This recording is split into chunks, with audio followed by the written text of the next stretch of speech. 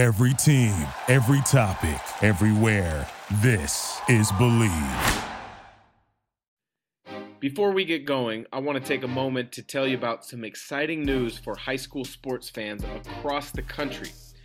SB Live Sports has launched a free iPhone and Android app featuring the latest high school sports news, scores, videos, polls, photos, podcasts, player rankings, and much more. With the SB Live Sports app, it is now even easier to follow your favorite team with real-time scores and news alerts, as well as video highlights, podcasts, photo galleries, rankings, game coverage, and much more. The app delivers all the content you want in one convenient place. The SB Live Sports app features exclusive content from on-the-ground reporters across the country, and it's the #1 source for Washington high school sports fans. With coverage from reporters Todd Millis and Andy Bueller, me, Dan Dickow, SB Live's recruiting expert, this SB Live Sports app is available at no charge in the Apple App Store and Google Play Store. Download it today. The ISO with Dan Dickow and SB Live Sports, brought to you by the Believe Podcast Network, the #1 podcast network for professionals. Here's Dickow from the deep corner for three. It's on now. Downtown Dan connects. I love it.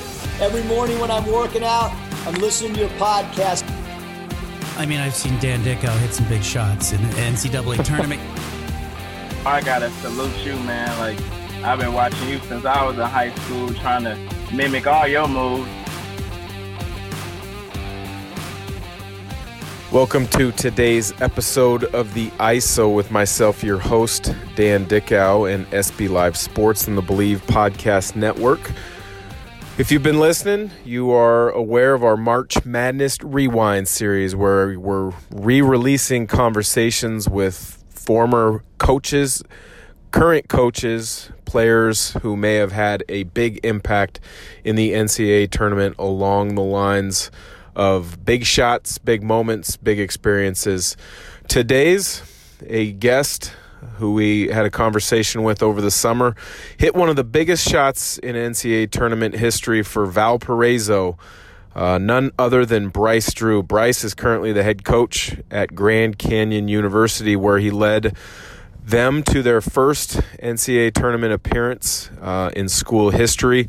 Unfortunate news just actually came out of the Phoenix area yesterday when a player for Grand Canyon died in a car accident, Oscar Freyer. So our thoughts and prayers are with him and his family, as well as the Grand Canyon basketball program at this time. Without further ado, Bryce Drew of Grand Canyon University.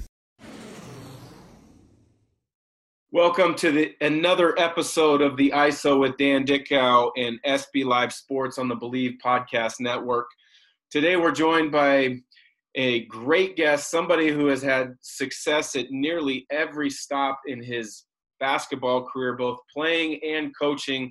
He's currently about to enter his first season at the head coach at Grand Canyon University after spending 1 year on the broadcast side alongside somebody like myself. But his true passion lies in coaching, none other than Coach Bryce Drew. Bryce, how's life in Phoenix as you're making that transition?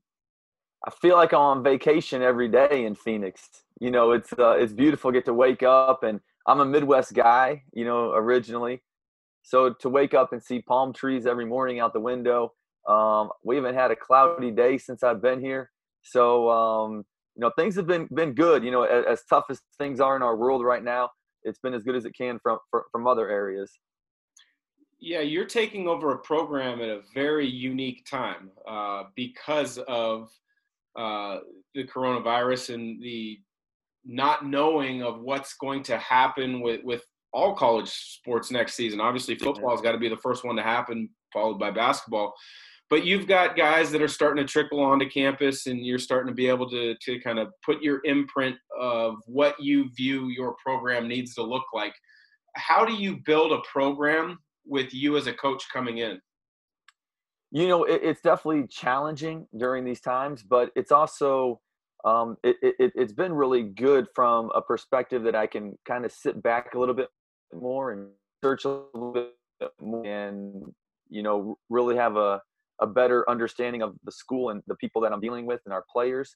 For the first month and a half, 2 months, I was still in Nashville, having the job because you couldn't travel, things were shut down. And so I really got to just be on the phone all day and probably do a lot more research and background checks and information than you could normally do if your feet were on the ground and you were working out guys every day and flying to recruit. And so I really got a head start, I think, in kind of a blueprint and a basis on what I'm dealing with the program and things that I want to change or I want to continue. But the very difficult part, Dan, has been the player relationship. As you know, there's no other substitute for being on a court with a player, being able to communicate with them, work with them on the court and build that relationship. So that's something that's been hard in the transition, is just not having that face-to-face personal contact on the daily basis you normally have. You talk about the player relationship and building that on the court. You're somebody who played 6 years in the NBA, another year in Europe. You were a tremendous college player. But you and I both know we're starting to get up in there in age. We still feel young. We're past the 40-year mark. And a lot of these guys that you're probably recruiting, guys that I call games for on the broadcasting side in college, don't necessarily remember some of our strengths as a player. But how do you share your knowledge? How do you share some of your past on some of these players to get them to know that, hey, you know what? Coach knows what he's talking about. He did it at the highest level. Yeah, the bad thing is technology's gotten so much better. So everything's in like 4K now or HD. And if you pull up any highlights, it's going to be a little blurry. And so, yeah, that immediately kind of destroys the effect of it because it's so old. But, I think a lot is transparency. And, as a former player, you got to experience a lot of things on the court that just through a coaching eyes, you might not have that same feeling unless you have a lot of experience in coaching. And so I just try to be real with the players. And I've been in that situation where, I was making every shot that night and it felt great. And how do you approach that next practice day or that next game? Or, that game where it's 5 minutes left and you're, 2 for 13 and you can't make a shot. I've been in that situation myself. So hopefully I can, talk confidence into that player or, get them to focus on other areas. And so that's where I think the playing helps. But, as far as recruiting, as far as them, caring about, you or me being good, I think that, it's obviously more about them and getting them to their goals and what they want to do. As a coach, when you're going out evaluating, and obviously all you're evaluating right now has to be on film, every coach gravitates to something that they like. Me as a player, if I were in the coaching world, I would probably gravitate towards shooters. Now, I know you can't talk about specific players due to NCAA restrictions, but when you go out and recruit, what catches your eye? I think it's really ironic because, I was a shooter, more of an offensive player.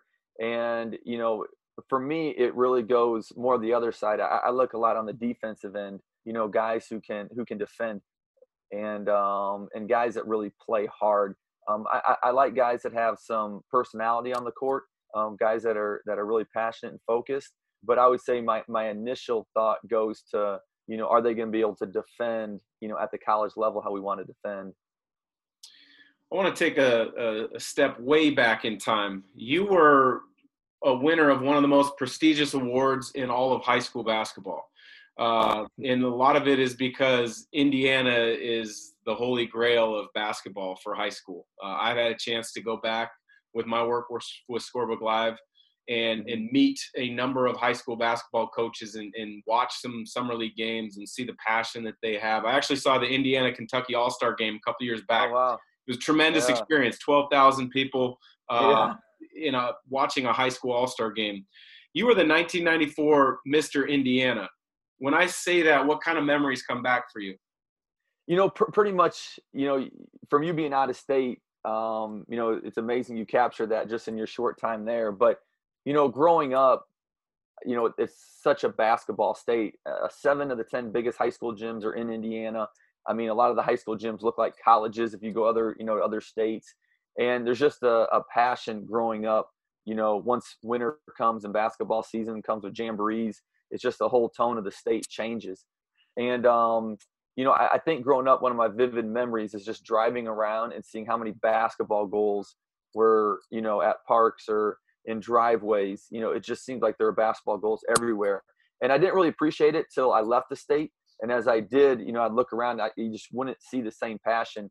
And it is hard, because, I travel to some states to recruit, and there's like a really good player, and my mind will immediately go back to Indiana. If this player was in Indiana, he'd be playing in front of, 6,000 fans tonight for his high school game. Instead, I'm here and there's 150, and I feel bad for the kid in a way, that he doesn't get to experience, the high school basketball that Indiana has. That's tremendous. Yeah, I was at a high school clinic speaking for Scorebook Live in Indiana about 2 years ago, and the gym sat 9,500 people. It was amazing. There was about 150, 200 coaches there. And I walked in, and I couldn't believe how big the high school gym was. And they said to this day, they almost fill it for most games. I was blown away. Yeah, no, it's pretty special. Our high school sat about 5,500, and it was sold out most of our home games.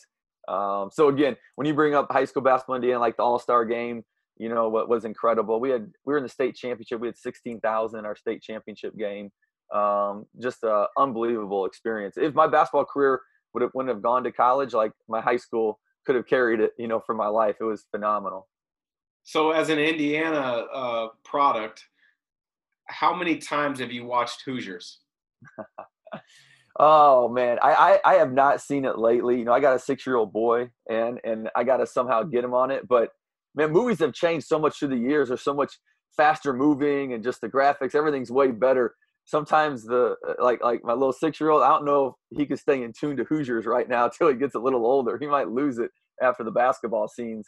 So, but yeah, when it first came out, I again saw it quite a bit, and yeah, it's a classic. And I think as I get older, I'll probably appreciate it more, just because I got to grow up and kind of can relate to some of the things that they went through in that movie. So as the Mr. Indiana, I'm sure you had a lot of opportunities to go to different schools across the Midwest, maybe even across the country. You decided to stay home and play for your dad, Homer, at Valparaiso. Was that an easy decision for you? Yeah, it wasn't. We grew up right by Notre Dame. My dad was coaching at Bethel College, which was a Christian school in South Bend. And so it was about 10 minutes from Notre Dame's campus. So, I grew up going to my dad's game, but then, it was always a treat to be able to go see, Notre Dame play. And so when I narrowed down my list, it was a school, LaSalle, which had a coach, Speedy Morris in Philadelphia. And I had a heart issue in high school. And so I was supposed to go to all these camps in July. And once I told the coach I wasn't going, like nearly everybody stopped recruiting me my junior year. And LaSalle stayed with me the whole time. And so they were loyal to me. So, I liked them. I was loyal to them. And then was Notre Dame, and then my dad's school. Those were my final 3. And at the end of the day, my brother was the assistant coach, and he kind of put the squeeze on me. He was very biased in his opinion. My parents were very more, do what's best for you. But I think I wanted to go somewhere where I was able to have the ball in my hands. And I had a lot of schools like Syracuse, Louisville, Purdue, a lot of schools that were recruiting me, but I didn't know if I would be able to have the ball in my hands and get to play point guard. And I knew if I wanted to play in the NBA, I had to be able to come off ball screens and have the ball in my hands. And so that was one of my main reasons to go to Valpo, was I knew I was going to be able to have the ball in my hands and be able to kind of learn on the job and make mistakes and play through them. Want to give a brief moment to talk about our newest sponsor, eBay. Whether rare, dead stock, or the latest release, find the exact shoe you're looking for. As the original sneaker marketplace, eBay is the place to go to cop the pair you've been eyeing. With eBay's authenticity guarantee, your sneakers are meticulously inspected by independent professional Authenticators. A team of experienced sneaker authenticators verify the box, logo, stitching, and dozens of other inspection points. Each sneaker also receives an authenticity guarantee tag that includes a digital stamp of authenticity. And it also protects sellers with a verified return process. And for sneaker sellers out there, eBay has eliminated selling fees on sneakers over $100, making it free to sell or flip your collection. Go to ebay.com/sneakers today. eBay, the world's best destination for discovering great value and unique selection. You get this question asked probably every March when March Madness begins, because you hit one of the most iconic shots in NCAA tournament history. Your senior year, 1998 against Ole Miss. What was the name of that inbounds play, and how much did you guys practice it? Because it was a three-quarter court pass to somebody flashing to the top of the key with you flying down the sideline. Can you walk us back through that play? So we practiced it, nearly, I would say preseason, every couple of weeks. And then once season started, we got into conference play. We usually practiced it about once a week. And we ran it actually late December in a conference game, and it didn't work. We had our 7-foot center be the flasher that came up, and he had a difficult time getting to the ball and catching it. And so we switched it, and we put our best athlete in that position that could out jump others and be able to get the ball. And so we practiced it with a different formation. And, it was pretty cool. 3 seniors were involved in the play. So, we had practiced it, quite a while and for years. And it never worked that good, even in practice, just to perfection with the 2 passes were extremely difficult. The inbounder was only 5'10". He threw it over a 6'6" player. And then the catch and pass in the air it was Bill Jenkins, was fabulous. So, Dan, I actually had the easiest job of all 3, I think. I just had to catch it and shoot it. Well, catch it and shoot it. You did exactly right, and it was perfect, and it's become a memory etched into a lot of people's memories with March Madness.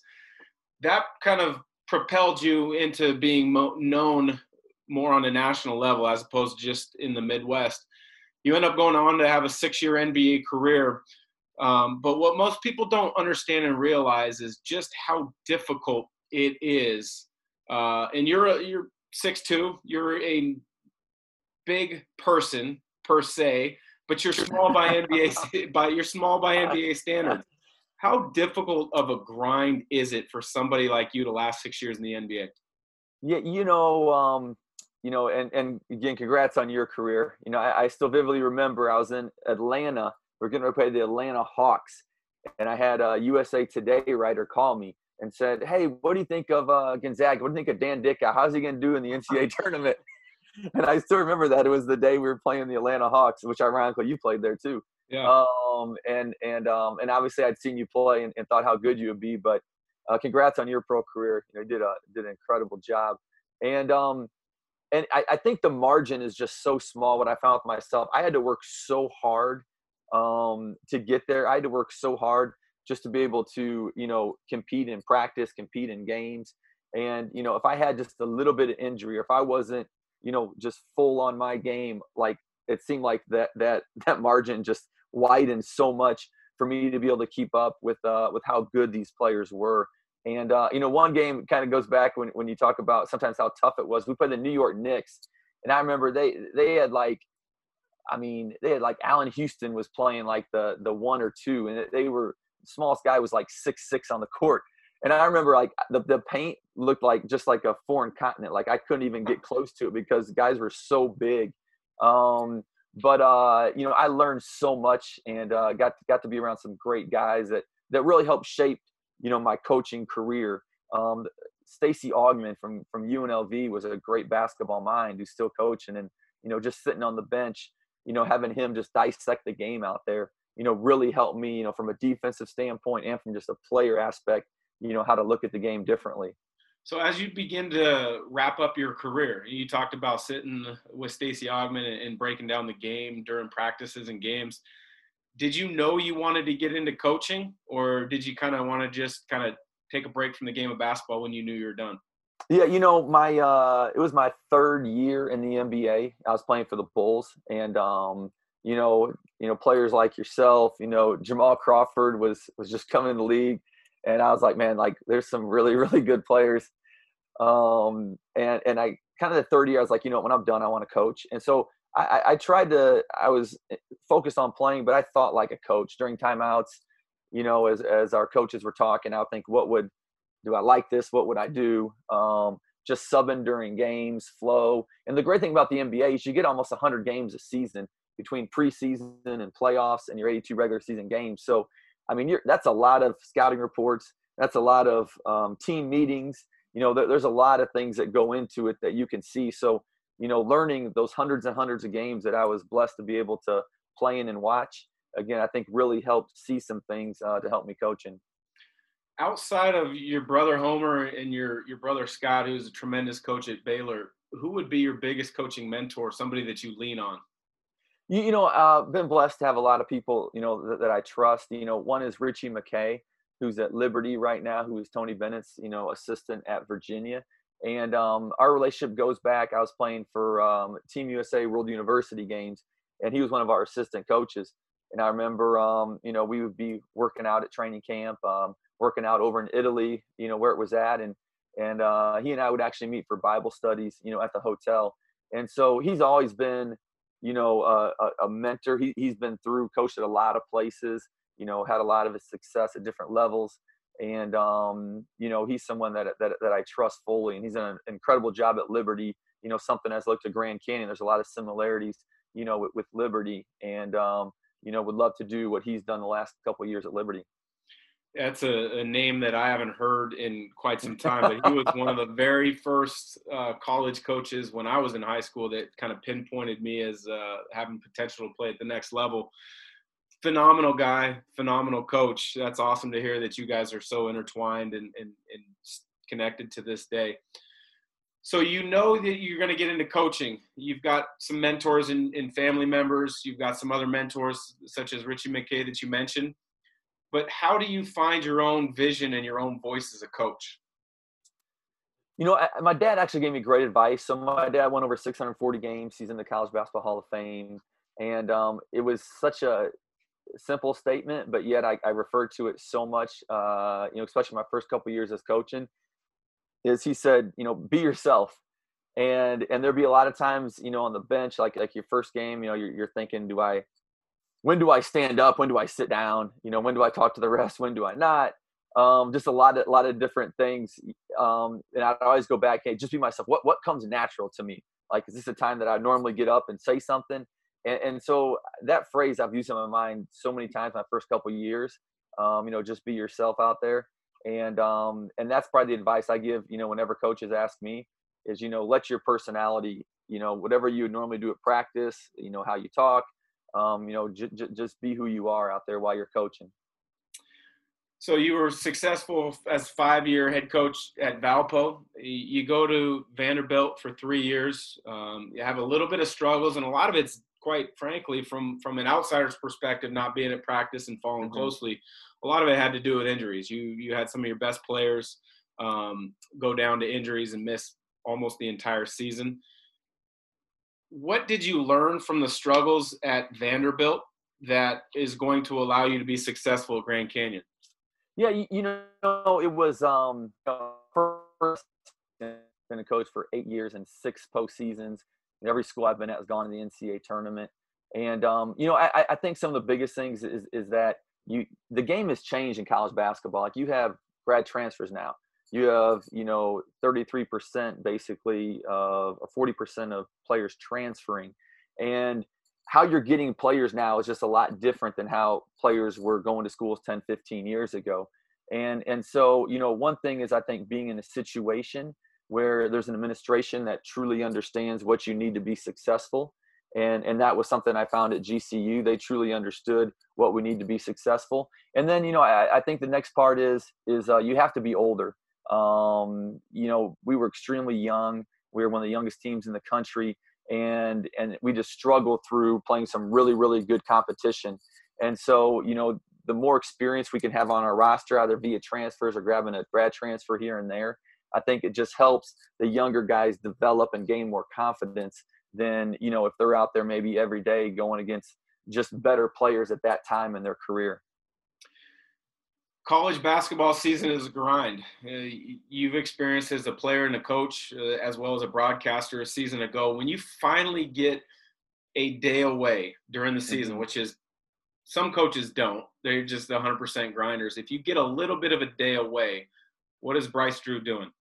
Yeah, I'm hanging out with my son. So he loves to go fishing. So we'll try to, find a little place for, it's usually an hour and a half or 2 hours. He's ready to go. So it's not long, but being able to be with him and probably go fishing. Awesome. Well, last question before I let you go. And it's a little bit of a loaded one because I know you've got connections on both sides. So last year, Baylor and Gonzaga, in my opinion, were probably the two favorites heading into the NCAA tournament, and they looked like they could lock horns in a Final Four or a title game. You've got connections to both programs now. With Baylor, obviously, your brother Scott Drew is a head coach. Roger Powell Jr., who was with you at Valpo as well as Vanderbilt, is an assistant coach at Gonzaga now. And then there's the cross connection for Gonzaga. Rem Bakamus was a walk-on at GU. He was a grad assistant at Baylor, and John Jacobs was an ops guy at GU and is now an assistant at Baylor. Give me the scouting report for that game and how would it have gone down. Well, both teams would have known each other very, very well.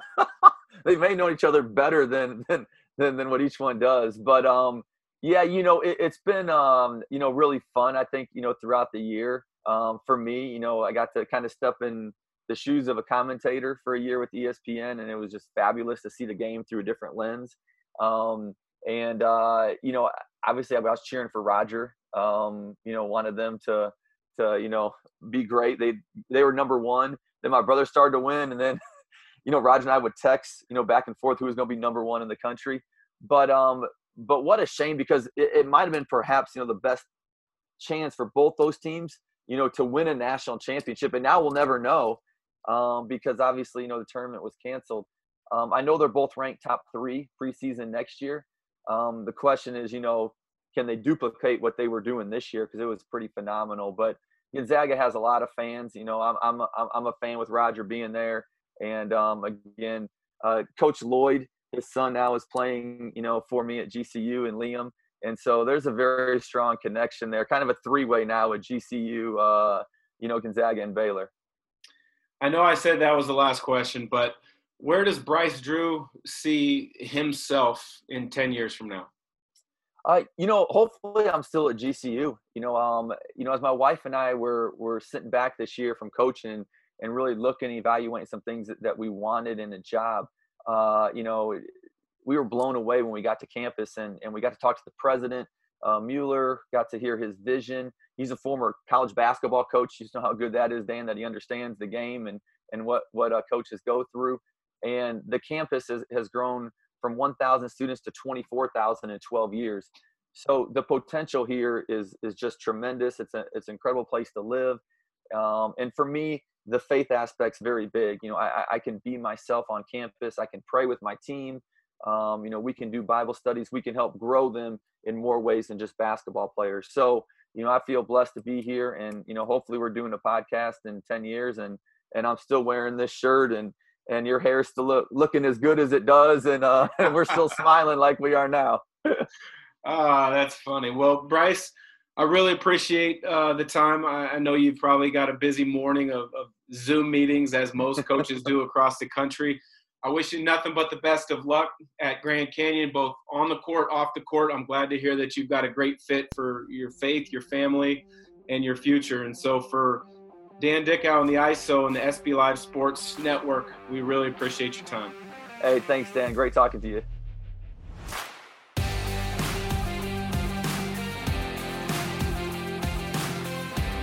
The ISO with Dan Dickow and SB Live Sports, brought to you by the Believe Podcast Network, the #1 podcast network for professionals.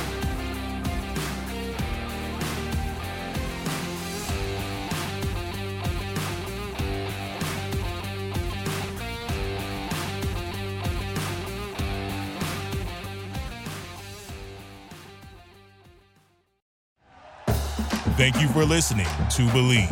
You can show support to your host by subscribing to the show and giving us a 5-star rating on your preferred platform. Check us out at Believe.com and search for BLEAV on YouTube.